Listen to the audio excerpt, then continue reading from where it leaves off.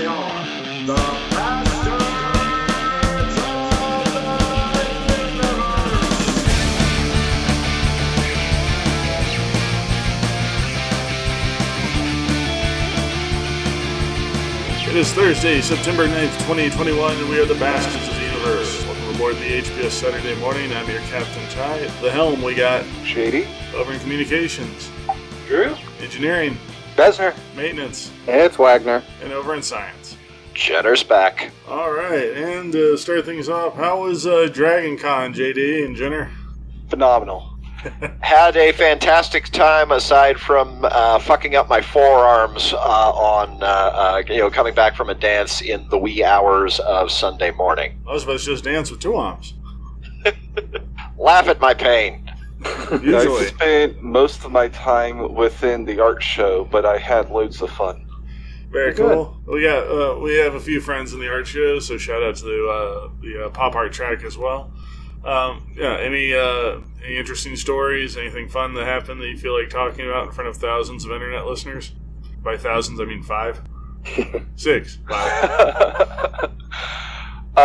Overall, I think the community came together fairly well as far as, respecting people's space and wearing a mask and keeping clean. Good. I've heard a handful of cases where people either showed up or contracted nasty things while there, but far less than was originally expected. So art show went great. All the artists were happy. We had a lot of brand new artists that had never been to Atlanta. Some had never been to Dragon Con.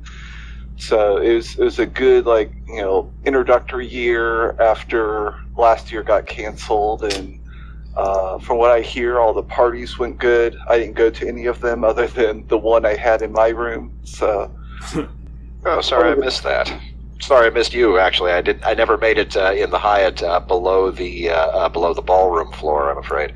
gotcha. Made it to some neat panels. Had a neat thing on the 35th anniversary of Aliens, where I ended up picking up the CD release of the Alien Isolation audiobook that I got on the cheap from the author, Keith R.A. DeCandido, who also signed it. So not bad for $15. That ended up being kind of my major con purchase, other than food, and drinks. Nice. All right, well, No, aside from that, made it to a lot of fun dances. Just generally relatively low key. I finally made it into a Shatner panel in person, as opposed to seeing it on DCTV or one of the overflow screens. He remains an amusingly curmudgeonly respondent to his questioners. Oh, that's fine. I mean, at this point in his life, he's not afraid to call out people who ask him stupid questions. Somebody got up to the front and said, "Did Captain Picard ever let you blow his flute?" To which his response was, "What the hell are you talking about?" And the guy kind of fumbled a little bit. I don't think he was expected to be quite so direct, so his response was in the episode. I don't remember the episode, at which point Shatner said, "See, even you don't know what you're talking about." You don't get to be that far into the nerd culture without getting a little bit of a good back and forth prepared before you deal with this stuff. He was on point.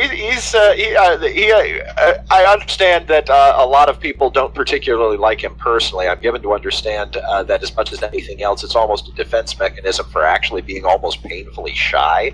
So I heard through the grapevine. At the same time, the stories that he told were interesting and funny, and his approach to his questioners was rather delightfully, 3 turns past give a fuck. No, it was a good time all over, aside from fucking up my forearms. That's fair.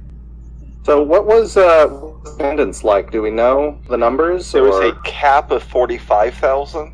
I mean, we had just over 95. I don't know if it was hit. I haven't heard the actual number of attendees. I do know it was significantly easier to get elevators and... Yeah, I'll put it this way. I got into a Shatner panel. Yeah. Yeah. So was it still I was over? actually able to get into the vendor hall, got a new kilt and everything without being just completely surrounded by people constantly. So I found it more enjoyable, but there's also, less than half the people that we had 2 years ago with the last full con.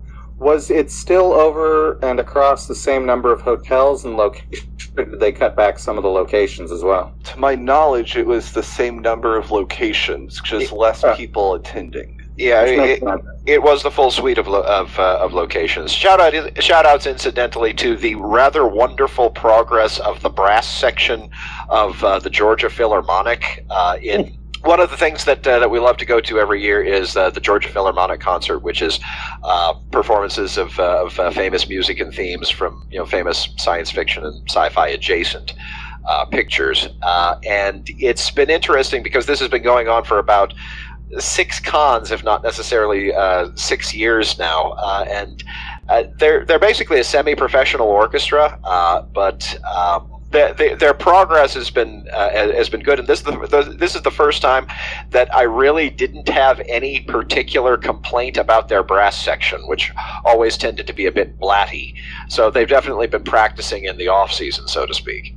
Their string section, for what it's worth, has always been on point, but my God, they were good this time. Nice. Well, let's see here. Jenner, your experience being out in the wild, everyone seems to be socially distancing for the most part, or?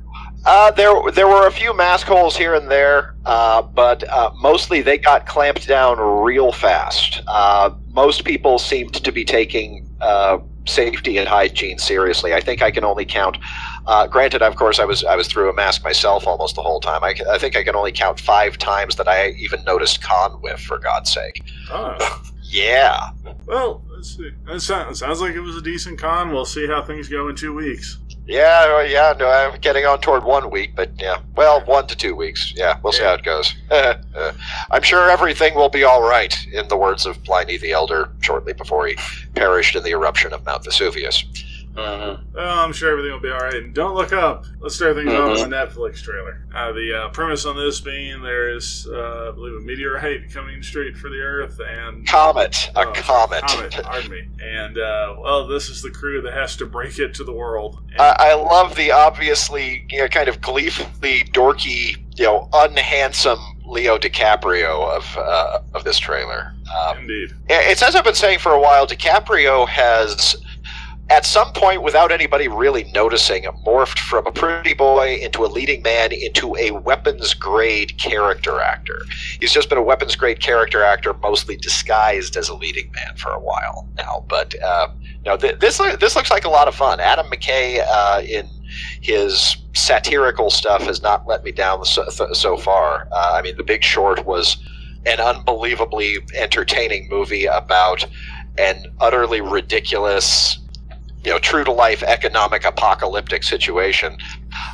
Vice was good. I mean, Christian Bale's performance was pretty incredible. Most of the performances were pretty incredible. The script was a little but this looks like fun. This looks like, I mean, granted, it might be a bit late coming so far after the 1998 summer of Deep Impact and Armageddon. No, the cycle turns over faster now, so you can come back to the same subject again much more quickly. That's fair. Well, all right. I also enjoyed the fact that some of the people they talked to tried to downplay the fact that a comet is going to hit the Earth. That's definitely the core of the satire there. Finally, I kind of feel like the trailer was trying. what was it trying? Oh, disconnected. They saved that for the very end. Yeah. Can you hear me? Yeah, sorry, cut you off in the middle. Oh, okay. I was just saying the trailer itself held back on the comet, not even discussing it till the end of the trailer. Yeah, well handled. I have to allow I would have a fair measure of confidence in a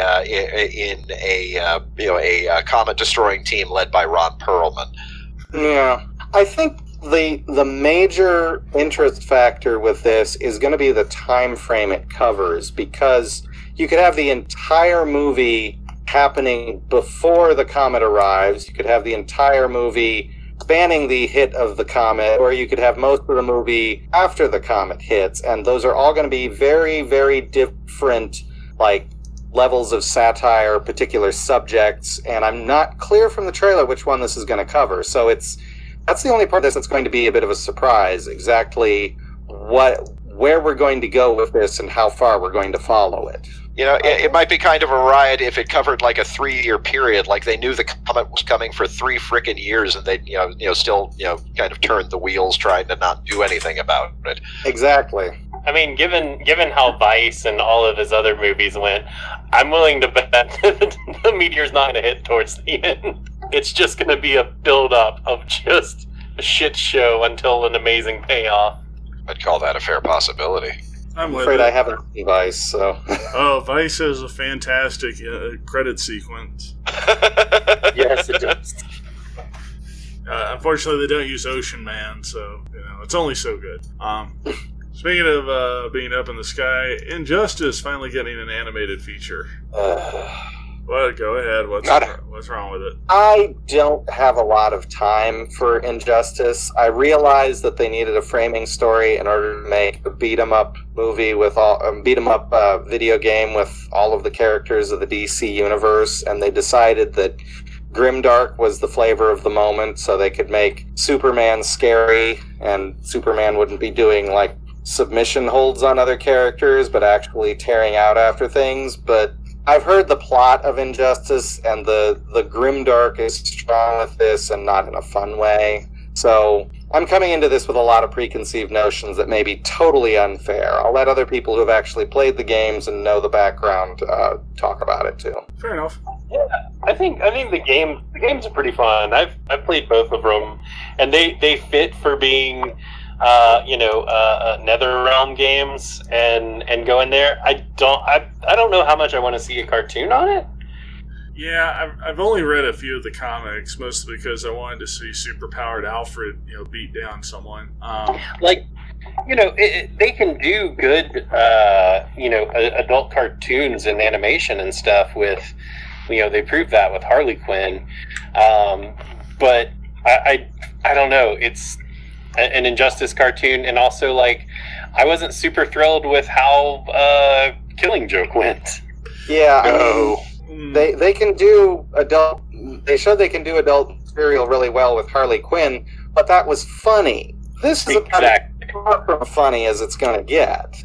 Yeah, keep it light, keep it lively. I'm one to I can forgive a lot of Elseworld stuff. And Injustice, I concur. It was one of those, we need a dark plot to explain NetherRealm holding DC, because that's why else would they fight aside from if Batman did the Brother Eye or something. They could have gone other directions with it, sure, but the easiest one is the path of least resistance. Superman loses his mind because Lois Lane is killed. A lot of people don't like that, and I don't blame them either. This is basically enshrining the fridging of Lois Lane, and we're not supposed to like that anymore. Which is valid. I personally feel like throwing the Justice Lords in this would have been a much wiser direction, so you can have an evil Superman, and then you could play with the alternate skins and the fun voice acting and all that. Hell, give me a damn Crime Syndicate game.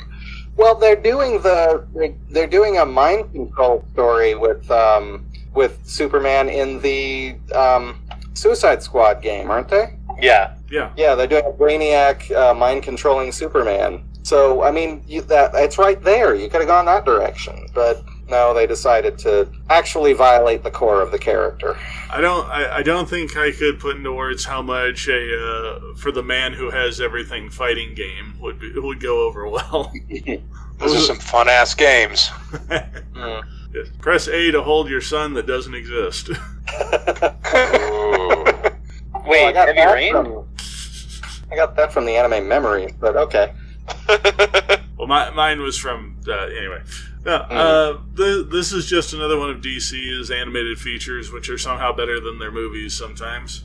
They can be hit and miss, but they're usually entertaining. I found the last couple of them had a sort of weird slackness to them. It's a little hard to describe. It's like they used to come out at 75 minutes and they were fine, and now they're coming out at 90 minutes and they feel like they should be 75 minutes. Which ones are you talking about? Just a couple of the most recent ones, like I haven't seen The Long Halloween Part 2 yet, but Part 1 definitely had that feeling, as did, unfortunately, the Justice Society World War II movie, which had some wonderful stuff in it. It just didn't feel like it had a pulse. I will say that I very much enjoyed Superman Man of Tomorrow. That one came in swinging with a message and it hit. That one I haven't got to yet. I missed that one between Justice League Dark Apocalypse War, which, that one tore it up. That particular range of the DC animated movies absolutely went out with a bang. Yeah. I actually really liked that one as well, not in the least because it starred John Constantine. So, I mean, Yeah, you and Jane have that particular stand in common. mhm. Also makes King Shark / Constantine canon, so... Yes. Yeah, that ship has in fact sailed. Yeah, well, honestly, that kind of fucking makes sense once I found out that King Shark is actually supposed to be the progeny of a shark god, which ties it in pretty tightly with the magic realm, so of course Constantine would have. Then he has 2 peni. Anyway, just give me Ron Funches as King Shark in Injustice 3. All will be forgiven. I mean, you could do the Sly Stallone one. He was fun. Ron Funches, I feel, would pull it off much better in a fighting game. That's the Funches you would invite into your home. Yeah. You know, sorry, not the Funches. The King Shark you would invite into your home. You would always invite Ron Funches into your home. That's the King Shark you would actually want to hang out with. So, I would love to keep the comics train rolling, but that would go into video game territory. And let's face it, the next Warner Brothers movie coming out is one that everyone said there's no way they're going to crank that out by the end of the year. And here we are, Doogie Howser meets Ted. Well, of course, The Matrix was stolen from a comic book series, so you could say following the comics. Everything is invisible to me to that point. I don't know. I'm largely kidding. I'm not. I'm intrigued, but I'm weary of this. It's a Yeah. fair answer. I don't think I could have put it better. You were going to say something, Esther? Oh, I was going to ask if this is the first time we've heard that Neil Patrick Harris is going to be in this movie, because that kind of surprised me.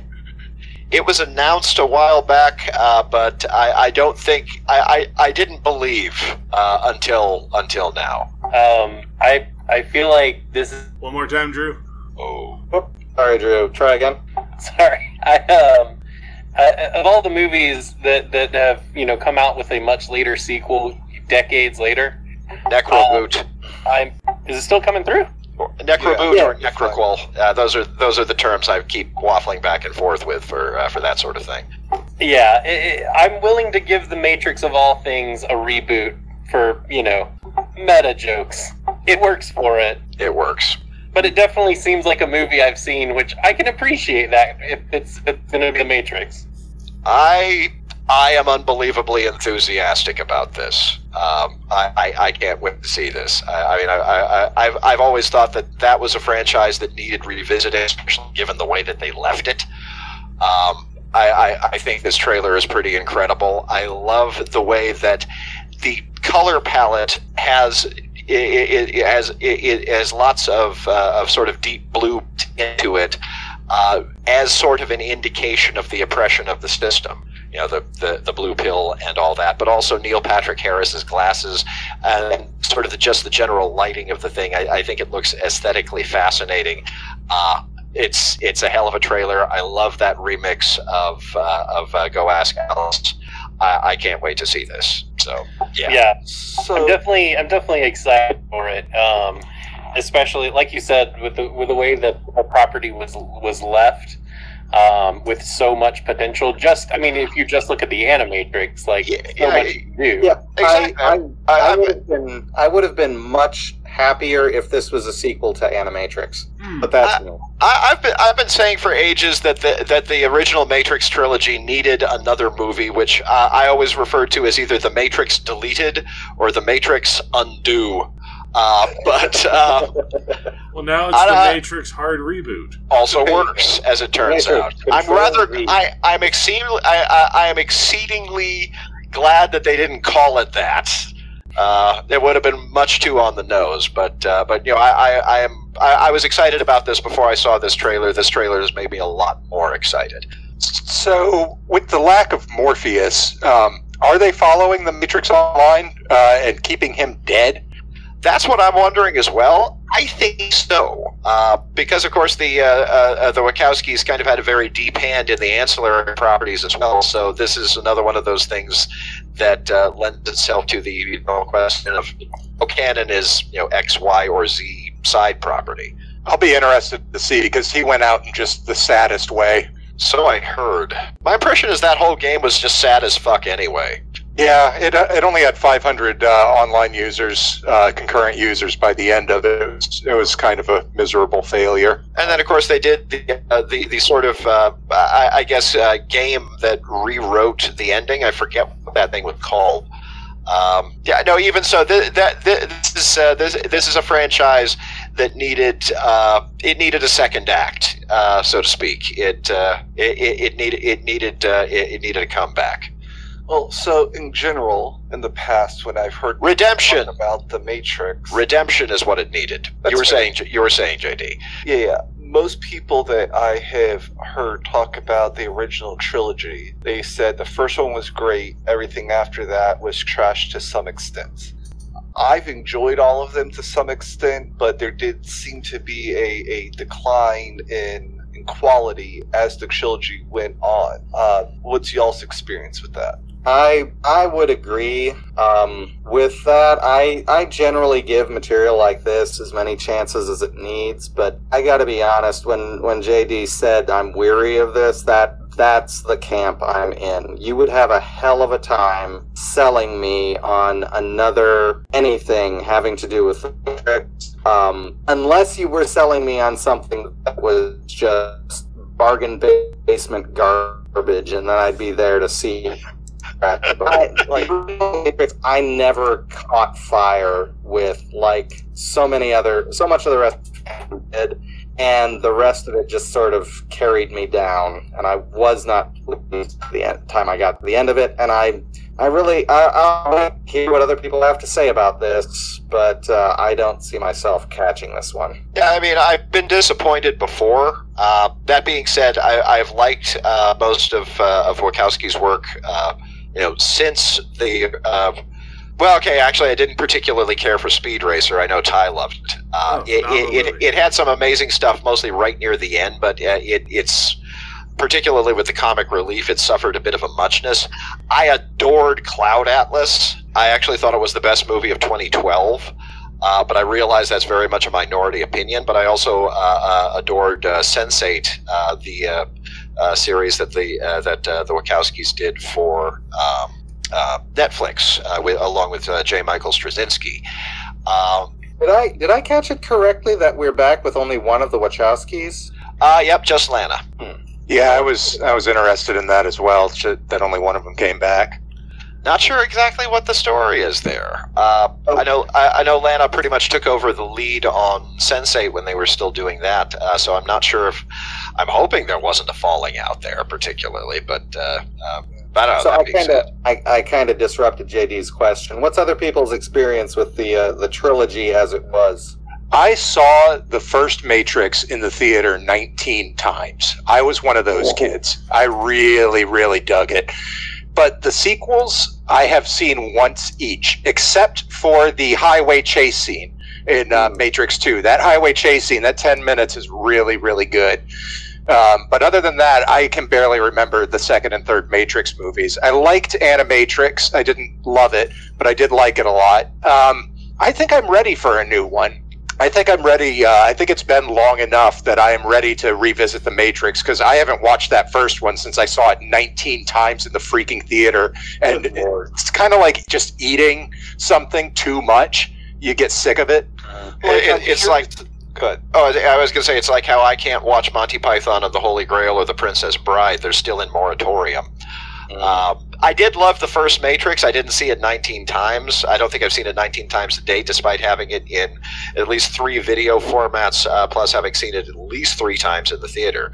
I actually really liked Rebooted. Even including Reloaded, even up to the cliffhanger, which I actually thought was a really neat cliffhanger. Revolutions let a lot of stuff down. I did not dislike it as much as a lot of people, but it did sort of retroactively damage the legacy of its immediate predecessor. And also, it's like I said at the time, what exactly it was that happened at the end of your, big, hundreds of millions of dollars action science fiction franchise, quote, takes some getting, end quote, you kind of fucked up. Mm-hmm. How do I put this gently? I gave up Obviously, after we won't know until it. Oh, go ahead. I gave up after the second. Mm-hmm. I liked Animatrix well enough, although I felt it was a little head up its own ass a bit with. That was Very actually positive. that was kind of my reaction to Animatrix, aside from the final flight of the Osiris. Animatrix kind of didn't sing to me a whole lot. Visually It was great. it was okay. It was fine. Yeah, I love the fact that it semi-legitimized Peter Chung. But what are you going to do? I'm fine with that. Like I said, visually great. I mean, love the animation throughout. The first movie, I acknowledge it as a cultural phenomenon, and bringing the cyberpunk fandom back into the 2000s was neat.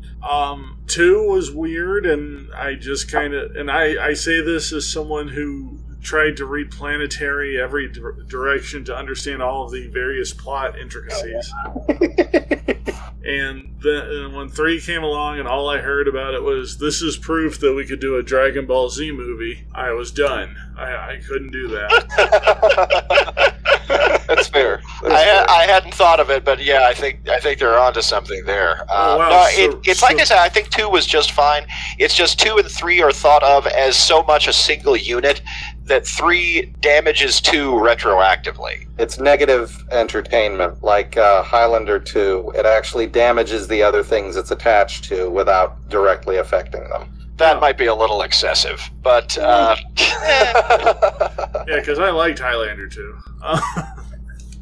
Ooh. Yeah, one of those. Well, so, and obviously we won't know until it comes out, but I'm very curious whether this is going to tie up some loose ends, answer some questions that fans have, or is this just a cash grab because they know that enough people will watch it to make money? well, that's absolutely something I'm wondering about as well. Adhering as I do thoroughly and without question to the fan theory that Zion and all of the people who supposedly escaped from the Matrix are still in the fucking Matrix. Yeah. It's just a Matrix for people who are discontented with the Matrix.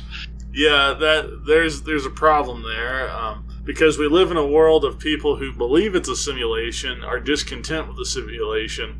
So they gave them a dystopian or post-apocalyptic simulation to escape into. Yeah, no. So then they felt they were making a difference. Yep. Oh god. Reiterating, Neo can explode robots in, quote, the real world, end quote, with his mind. Mm-hmm. Here's the saving grace for this one. I have a subscription to HBO Max. As do I. So Right, when we're it comes gonna- out on there, on opening day, I don't have to worry about seeing it in the theater. I can just pop it on, good to go. Yeah. If it blows my mind, I'll go see it in the theater. I mean, it was the original was definitely a cinematic experience. Like I remember that coming out around like was it? I think it was Christmas of '99. I think it was a little earlier in the year. It was in '99. I want to say it was Thanksgiving. April. I think it was April. It was like early, like immediately pre-summer blockbuster season. But yeah, no, I went into that one actually having a general idea of what was the deal with the movie, and I was still surprised when they tipped that hat. Matrix was March 31st, 1999. Wow, I really remembered that wrong. It stayed in the theater for a long time. Possibly you just got to it late, kid. There is a chance because I only would have been like just turning 13. Shade. Yep. That's probably why I didn't see it until almost Thanksgiving or Christmas of that year. You had to wait for it on video. No, we saw it in theaters, but that was a wild, like, that was a cool experience. Like, I left that and I was like, this is awesome. And I definitely watched The Matrix multiple times after that, but then I saw the second one and was like, oh, okay. And then I saw the third one, like, in college. I finally, like, watched it one afternoon and was like, well, I finished. Yeah. Here's a fun side story from the theater life. I would get excited seeing the bullet time moment because I thought it was the Blade trailer. I was like, oh man, it's the Blade trailer. Oh, it's this Matrix movie again. Ah, well, Blade's going to be around for forever. It's going to get 3 movies at least and a spin-off series. I know it. And I was right. Yes, you were. As well and as then it would disappear. as well as a reboot sometime in the 20s. We shall see. I'm looking forward to it. They said the greatest thing all comic book fans want to hear. We will not be beholden to the comics. Nice. Oh. Yeah, we want a Werewolf by Night movie that has no connection to the comics. I could see an interesting story coming out of a connection to some of the comics. What if he really had lycanthropy? Not werewolfism. What? He just thinks he's a wolf. What if we make it a deep political Not to drama? spoiler, to avoid, I'm not going to spoil it. It was actually a really recent movie that played on that, but don't want to go there. The president's a I think I werewolf. could. So, suffice it to say, and no direct hat tips, there is a film that we have spoken about the trailer of on this program, I believe in the last year, that is actually a stealth adaptation of it's sort of a cult piece amongst old school horror fiction readers. I forget the author, but the story was called Taboo, which was, as far as anyone's aware, the first psychological werewolf movie, or story anyone ever wrote. And it did get kind of a stealth adaptation not so long ago. Look, I'm just saying Howl to the Chief would be a fantastic feature. I'm trying to find a way to get that into Hollywood, and we'll see. Hey, Werewolf of Washington was underrated. Dean Stockwell is the man. Well, yeah. Speaking of totems, let's hop over to the video game realm. Had a whole bunch of trailers drop. You guys laugh. That's a comic connection. While I would love to cover them all, we're already pushing for time. But hey, Insomniac Spider-Man 2 had a trailer drop. Boy, howdy. Yeah, nice. so that's got to be Craven talking, right? I got a theory. Ty and I both talked about it too, and I was kind of leaning towards Craven, but Ty had a pretty fucking interesting take. I think Who's that? I think that's Moreland or Morloon. I don't think I know who that is. That would be the guy from the family from Earth 000, the ones who captured the Master Weaver, and they are seeking out all of the spider totems to devour. Oh god, the Spider Totem story. Yeah, look, the Spider-Verse is hot. Okay. Not to mention, Yeah, we got yeah. Peter and Miles here, and out of the blue, we're getting Venom. And if you played till the end of the first Spider-Man, you know who Venom is. So I don't know if we know if Venom stays who it was teased as, though. fair. I think... Can you spoil it for me? that- Because I did play to the end of the game, but I don't remember. I haven't played it, but you can spoil it for me. I'm not going to play it anytime soon. Show of hands. All right, go for it. Spoiler incoming. It's Harry Osborn. Good heavens. Oh. That makes sense.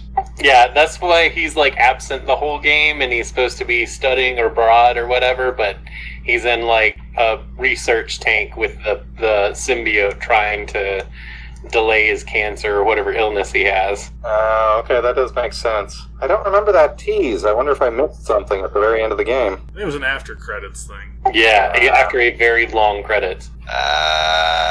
But I given usually that, watch those. given that Venom might be the nemesis in this game, and I use that term as resonant as I can, I'm more than willing to say it's probably Craven as the villain. Oh, Yep. yeah. Despite what Sony thinks, Craven doesn't impress anybody. This, We absolutely will be playing as Venom in this game. oh goodness! Make no mistake. Now Yeah. the question is it Venom or Black Suit Spider-Man? I think we're gonna run at Venom. Okay. We'll probably get Black Suit Spider-Man, Yeah. but I bet there will be at least a Venom mission. Now, will we get a Spider-Gwen? Therein lies the question. That would be nice. That would be fun. Or maybe they'll just jump to Gwenum. Oh, like this whole time, it's actually Gwen inside the suit. They pull a Tinkerer on us, like they did with Miles Morales. Ooh, that was a good. Yeah. Who do you expect to be the villain? Fucking not the Tinkerer. Nope. And Insomniac also gave us this little teaser as well. A fun game called "Who is the last person you want to get in a bar fight with?" I said Billy Jack, but apparently they were like, "How old are you?" Oh, a Billy Jack game would be awesome. Credit where credit is due. You know, Mr. Peace Billy. through violence could fuck some motherfuckers up. Who'd just be Bayou Billy. Anywho. No, they didn't tell us when this is coming out, but Insomniac is also making a Wolverine game. And, well, how do I put this? The Wolverine Origins video game was perhaps the best thing to come out of Wolverine Origins when that came out. It was absolutely the best thing named Wolverine Origins. I can tell you that for certain. Still qualifies as damning it with faint praise, guys. It was actually a good game. It was a That's very better. good game. He force-fed a dude to a helicopter blade in the opening of the game. Yeah. You got to fight a sentinel by fighting its feet until it fell over and then fighting the rest of it. There was one really impressive thing. There was no, like, health gauge. You just had to notice how fucked up your body was. Because you could almost see through yourself before you died. It was very cool. It was one of those cases where this seems like a good idea, but how come my grill doesn't look like that? Wolverine Origins, the movie that proved to everyone, why yes, we have no idea what we're doing with this stuff. Just check out our Deadpool. So, what would you want to see in a Wolverine game? So I feel like we're probably going to take the same route as Spider-Man. It's going to be that same kind of beat 'em up. I feel like they would play it smart to do some stealth missions with his backstory, with some flashbacks would be cool. Even Wolverine all through time would be dope, even if it's a small snippet of game. I'm more excited for them to move to an X23 game that is stealthy and a lot of fun espionage stuff. Yeah, I was looking at this and I'm like, I'm not quite sure what I actually want to see in a Wolverine game because obviously most famous attached to the X-Men, but you don't want Wolverine on a team. He's most fun playing as the lone wolf. But what storylines would you follow in that case? You don't want his origin story because that's been done to death multiple times, each one erasing the one beforehand. Do you want him in Japan? Do you want him up in the north before Alpha Flight or after Alpha Flight? When would you want to see him? I don't know. How do I put a Hulk thinking- fight boss scene? I'm thinking it's a stealth adaptation of The Gray. Well, they did, for Wolverine: The Long Night, the podcast. That story was just Wolverine trying to lay low, and it was really fucking good because he's in a town that's at the center of like all these killings, and he gets involved. Wolverine the Detective. That could be kind of cool. Oh yeah, Marvel wanted that serial money, and they made some good ass Wolverine podcasts. True that. I myself would like Wolverine Snake Eater meets Last of Us. That would work. Yeah? I don't know. The thing is, you want to get The Last of Us without going too far in The Last of Us, or else you'll just get Logan. Right. Yeah. Yeah. Yeah. And I would much rather have the good coaching of Laura Kinney rather than full on. Well, Logan's dead. She's got to step up. Yeah. All Honey Badger all the time. Oh God! if we can get to Honey Badger, that would be great. Okay, I'm going to admit my I know Honey Badger is in fact a character. I don't know where she comes from. Where does Honey Badger come from? Honey Badger she's one of Laura's clones. Oh. And she's a child. She hasn't grown up. Laura saves her and like 3 of her clone sisters in the all new Wolverine run. She also has a actual Wolverine named Jonathan.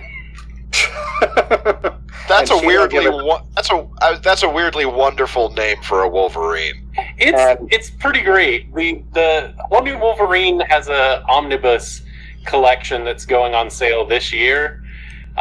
It's a great series. I have the full 35 issue run of it. And I take it Honey Badger just don't give a shit. Yeah. Nope. Yeah, if anything, the sisters of the very first arc of that series is very, very good. It's very Orphan Black too. Cool. Well, sounds like we're in for some good stuff. They just gave us the tease for Wolverine. We don't know if it's coming out before Spider-Man 2 or after. I feel like it's going to be I'm getting a vibe that it might be a before. I'm just hoping it's not as short as Miles Morales. Yes, I mean Spider-Man is going to be 2023, so I doubt Wolverine's going to be before it. That's a bummer. Well, we are going to get Guardians of the Galaxy, so we're going to get a Marvel game, but yeah. And it seems like the Marvel's Avengers is leaning pretty hard towards Wanda and Doctor Strange for the next expansions. Rare. Well, on that note, we've been going for a minute, so we're going to go ahead and take our cigarette break, and we're going to continue September with our Month of Waifus next. More bastardization after this. Let's let everybody fall in. It's time for Warbound Radio, coming at you with the information blast and knock you on your ass. Tune in at soundcloud.com/warboundradio. Have you ever had a paranormal experience? Some chilling, eerie tale that shook you to the core and you could never fully explain? Do you just like spooky stories? Creepy tales of real-life paranormal experiences that happen to everyday people? Then come slide into the in-between on That Spooky Life podcast, hosted by sassy, classy, southern fried witch Miranda. That's me. We talk about personal experiences and share paranormal tales from listeners like you as we discuss the spookier side of life, complete with humor, witchy tips, advice, and a fair share of what not to do's. That Spooky Life posts new episodes every Friday on Anchor.fm, Spotify, Google Casts, or your favorite podcast platform. We can't wait to hear your paranormal stories, and until next episode, don't forget to keep living that spooky life.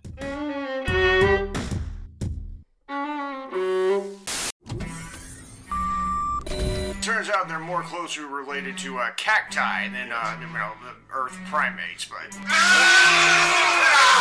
Deep in the forgotten corners of our galaxy, a mighty space hulk blazes through the stars. Thrusters Prime. Its crew, a motley gang of misfits who are just out for a good time. He's sparking, for fuck's sake. Yeah, okay. They have harnessed the mysterious fuel called nostalgia.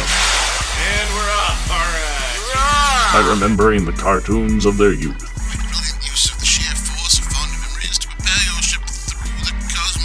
Now, standing in their way, the evil Emperor Zorback. Stand down and prepare to be destroyed. Who just wants to shut this crew down and conquer every planet along the way. Thankfully, their ship holds a weapon with enough firepower to restore the balance. Yes, you neglected the anime space canon. They are the Bastards of the Universe. I think you know damn well who we are. Thursdays at 8:30. Let's cast this pod. Only on Twitch. And we're back. And, let's just go straight into September with everyone's favorite dirty pair, the Lovely Angels. Yay! One of the many, many beautiful women that graced the comics and anime walls of many a fan. Kai and Yuri. I've gotten all the definitions.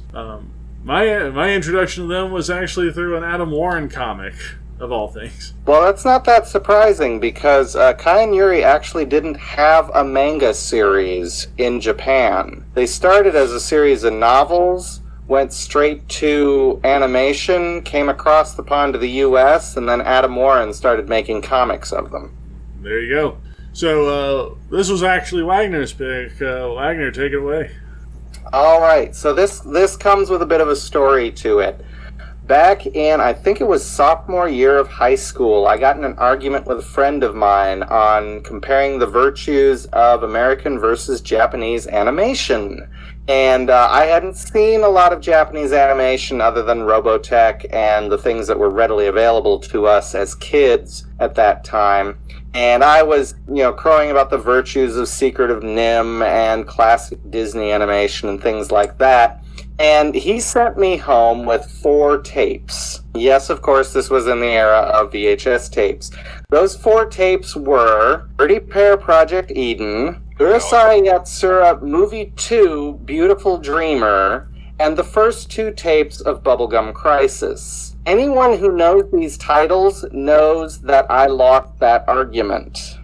Yeah. And as it happens, Dirty Pair Project Eden was the first of the 4 tapes I watched. Now, it helps to understand that I basically grew up on James Bond. Oh, yeah. My family had video discs of the entire James Bond lineup through Octopussy. All the way from Dr. No to Octopussy. And there was a period of time where I would watch those one a day throughout a summer vacation. And more than anything else, Kai and Yuri in Project Eden resembles a James Bond film. Roger Moore. I know it takes place in outer space. I know it takes place with ridiculous scientific ideas, much like Moonraker. But at the same time, the pure style and class on display here is unexcelled pretty much anywhere else in 80s anime. The only other place you might be able to find it would be in Crusher Joe, which, incidentally, is the first appearance of the Dirty Pair, if I have my legacy information correctly, where they appeared in a movie in the Crusher Joe movie. Correct. Yes. So, for those of you who don't know, Kai and Yuri are the Dirty Pair. They are not actually supposed to be called the Dirty Pair. They are secret agents of the 3WA, the World Welfare Work Association, World's Welfare Work Association, which is a group of spies that are kind of troubleshooters for planets having problems. And their technical name is the Lovely Angels. But every time they go on a mission, it all ends up going catastrophically to shit. And it's not because they have any incompetence whatsoever. They're actually startlingly competent. Just usually something at the very last moment goes horribly, horribly wrong and brings the entire mission to a catastrophic close. Strangely enough, we had a similar situation with the Galactic Armada Reserve. They actually gave us a code name beyond Bastards of the Universe. Uh-oh. What should we ask it? Should we ask what it is? The Stinky Pickles. I was not a fan. Oh my god. So I don't like that name. And they said it was like an Earth term, and I told them, no, that's not. And, well, there's a lot of arguments back with that. I think I'd be more comfortable with something more along the lines of, oh god, these fucking guys again. Yeah. What a bunch of assholes, to quote Guardians of the Galaxy. So, Dirty Pair itself has a weird genesis in that it, according to somewhat apocryphal legend, the characters of Kai and Yuri came out of a pair of Japanese professional wrestlers named the Love. Rewatched this movie the other night with my wife, and there was a lot of eye rolling when they showed up in their official 3WA work uniforms. Just a little etchy. Just a little. But from that came a series of novels, and Kai and Yuri are kind of unique in that they are grossly inconsistent from iteration to iteration. For example, in Dirty Pair Project Eden, you never really get the sense that the two of them are fairly strongly psychic and have basically prognostication ability to see the future at various points. This shows up in some of the other iterations, but not in this one. You also get various... I totally never got that.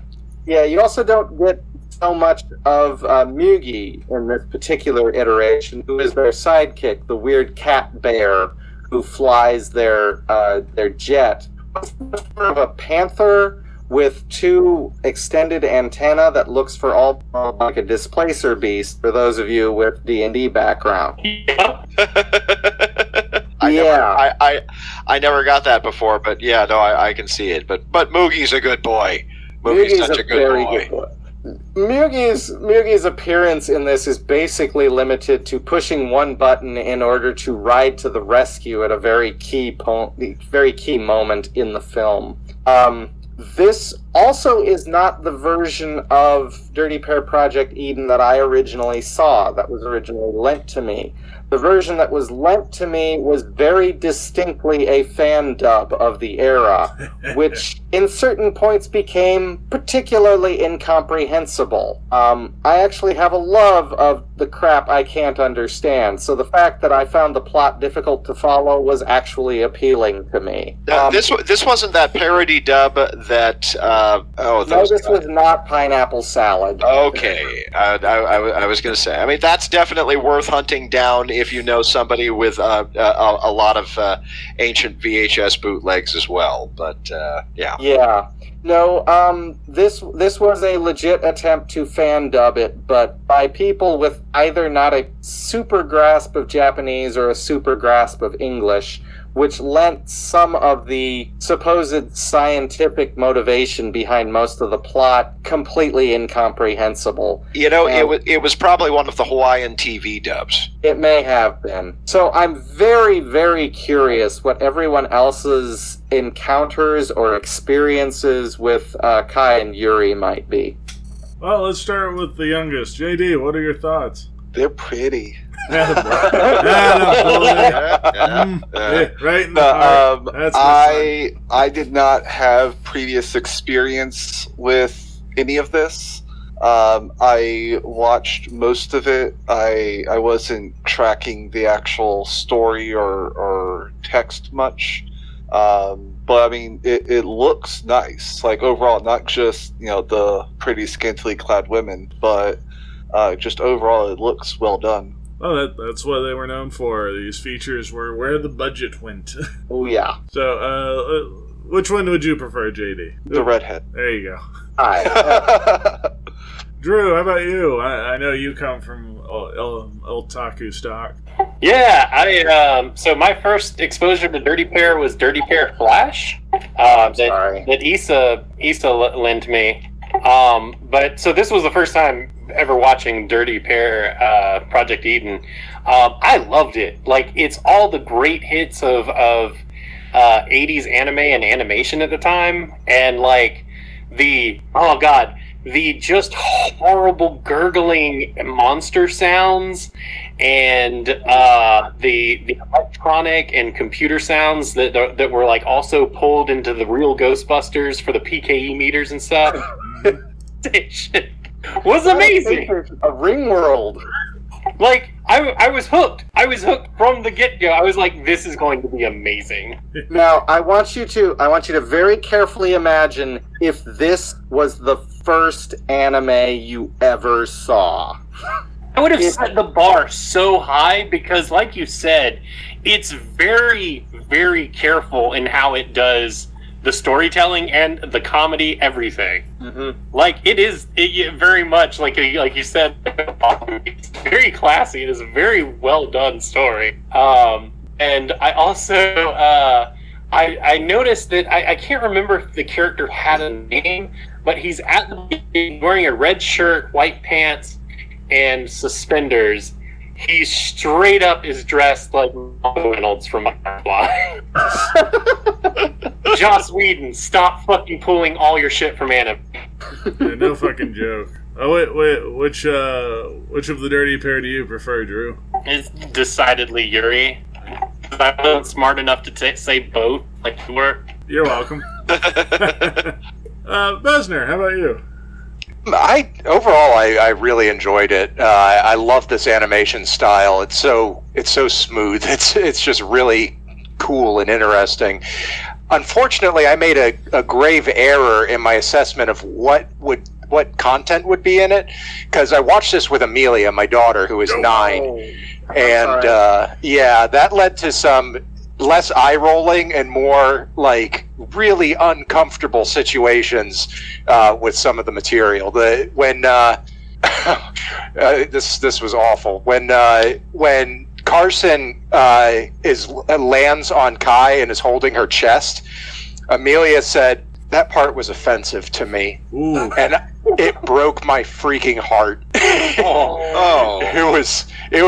was a bad situation, and so I feel like IMDb failed me in this case, where I don't think I would have watched this with a 9-year-old. I don't think she was old enough to see this. That's fair. But they didn't say what kind of stuff would be on it. But overall, I really liked it. Had some amazing rotoscoping in it. I didn't expect it to be almost a musical with as many songs as show up. My favorite being the Wattsman song that kept coming back. God, I love that. Every major villain should have a song like that. He's a badass. Everybody's like, well, he's got great music, but I don't know if he's a badass.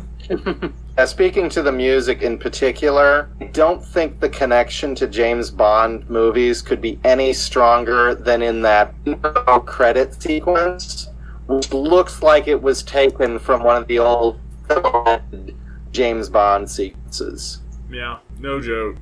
Besner, who's your lovely angel? Kai. Ah, yes. Jenner. Without question. Yeah. No, I still have the, I think, original Streamline VHS, not the Orion reissue, although I might be mistaken about that around here somewhere. I was aware of the Dirty Pair my first awareness of the Dirty Pair was from Adam Warren's comics. I didn't realize that they weren't just translated manga at the time. I wasn't really into comics. I mostly went to the comic shop for other stuff that comic shops purveyed around that period. But I think I first remember encountering them in the old Oxford Comics in Atlanta when it was downstairs from Oxford 2 Books.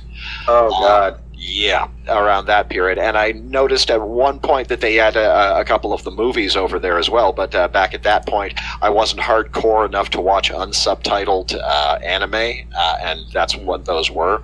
But eventually it got the dubbed releases through Streamline. I mean, I came on board with anime basically as long as I can remember. I came on board with the original run of Star Blazers. So I was there. I knew the score. I still called it Japanimation up until probably a ways after Robotech. I think it was Akira that disabused me of that in particular. But now when I finally encountered the Dirty Pair, it was the 3 VHS releases that Streamline put out. What was the first one called? Was it Project on Alandia? Project on Alandia, or Project Alandia, or whatever the heck it was. Basically, the 2 releases that were released around Project Eden were the original 2 OAVs that were released prior to Project Eden, but after the original TV series. So Streamline kind of screwed that up, because the ending of what ended up being in their releases, the 3rd one, the Flight 007 Conspiracy, 007, the ending of that one I recall as a real downer. I had not seen this in a really long time, but it really holds up. It's a thrill a minute with Kay and Yuri, and Carson D. Carson finally gives them their own semi-worthy Han Solo-ish character, and the sheer apocalyptic character of the finale. I can't recall a jauntier end of the world, anywhere else from that side of Fight Club. This was, I mean, there are definitely some elements that possibly have dated or don't play now the way that they did at the time. Amelia's a good kid. She knows what's up. She knows the score. That being said, this was an absolute joy to revisit. And who was your lovely angel? I'm a K man. All right, well, I enjoyed this as well. I thought the animation was lovely and everything. I absolutely hated Carson D. Carson. I was not a fan of him, and I was kind of bothered by the love story where his negging got Kay to realize that maybe she's just had a rough time with love, and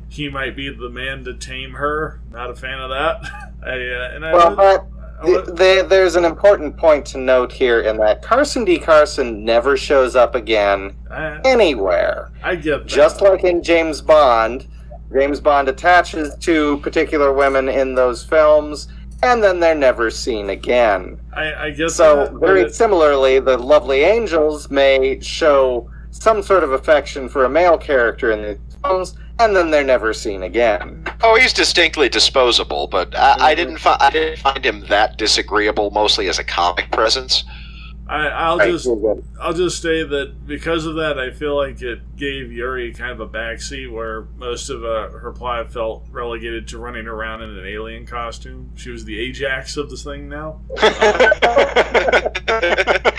And to answer the question, I choose both because why just limit yourself to one? Touche. I'm not certain those two girls would share a man. I have my ways. Wagner, how about you? What is your assessment here? Obviously, and I don't mean to be a dick about any of that, but so this being pretty much the first anime I watched as an anime I knew was anime set the bar incredibly high, and I set down to hunt down every Dirty Pair piece of media I could find following that, finding out subsequently that they are completely different from one another. You speak about the Adam Warren versions of these characters. Even within Adam Warren's treatment, there's at least 5 different versions of Kai and Yuri. My personal favorite would probably be in the miniseries Sim Hell, if any of you remember that one. I do. Yeah, that was probably the pinnacle of his work. He moved towards something that was a little closer to Dirty Pair Flash in the later iterations, which was, in its own effect, pretty funny and amusing and interesting, but also kind of creepy, because it has the effect of de-aging them. I'm a little curious, what age do you think Kai and Yuri are in this film? Over 18. Over 18? Given their capabilities and their training, because they are still skilled in multiple forms of combat and espionage and so forth, I would say at least early 20s, because it's also the hyper future, so you could put in training. However, it's anime, so they could be 14. I always took them as being a little bit more mature than I think you guys are guessing. I took them to be mid to late 20s. Off the top of my head, I would go with 28. I'm actually in that same camp, and largely based on their version in this film, I always took them to be mid to late 20s. You watch some of the other media that they're in, and it trended with the anime trends of the time, and they got younger and younger. It's almost a Doctor Who effect, where they end up, by the time you show their Flash, they seem to be somewhere between 14 and 16, which to me is just fucking creepy. But their association as a kind of James Bond equivalent always put them into mid to late 20s range, verging on 30s. As far as which one, Kai, likely because of the focus of this film on her. And I always felt that it was really interesting because she was much more of a complete character than you'll find with anime girls. She is extremely tough, she is extremely capable, but she also has a very human fallibility about her.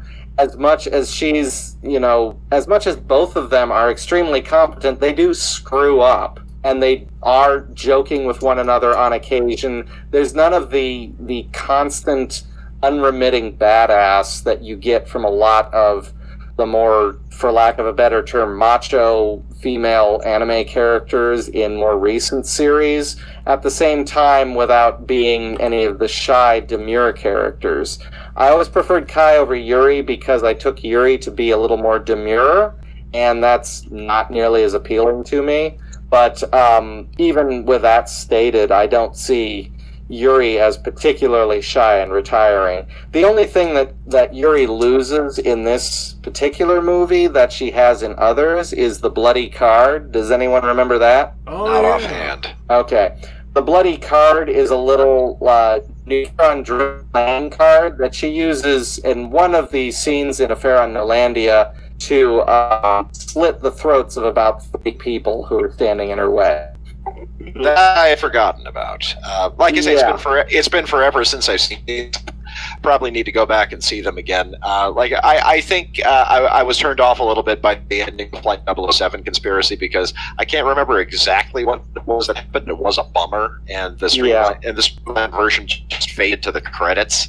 I get the feeling there was possibly a bit more afterwards, at least in the original Japanese credits. But no, they're kind of always have been, or at least always have been sold as an unusual, not to say unprecedented, mix of strong female lead with definitely an absolute a sidecar of fan service to it all, just because they are foxy as hell. I do still find the random bath that they took in the abandoned plant in the middle of this movie one of the more almost lampshaded bits of gratuitous fan service that I think I've ever seen.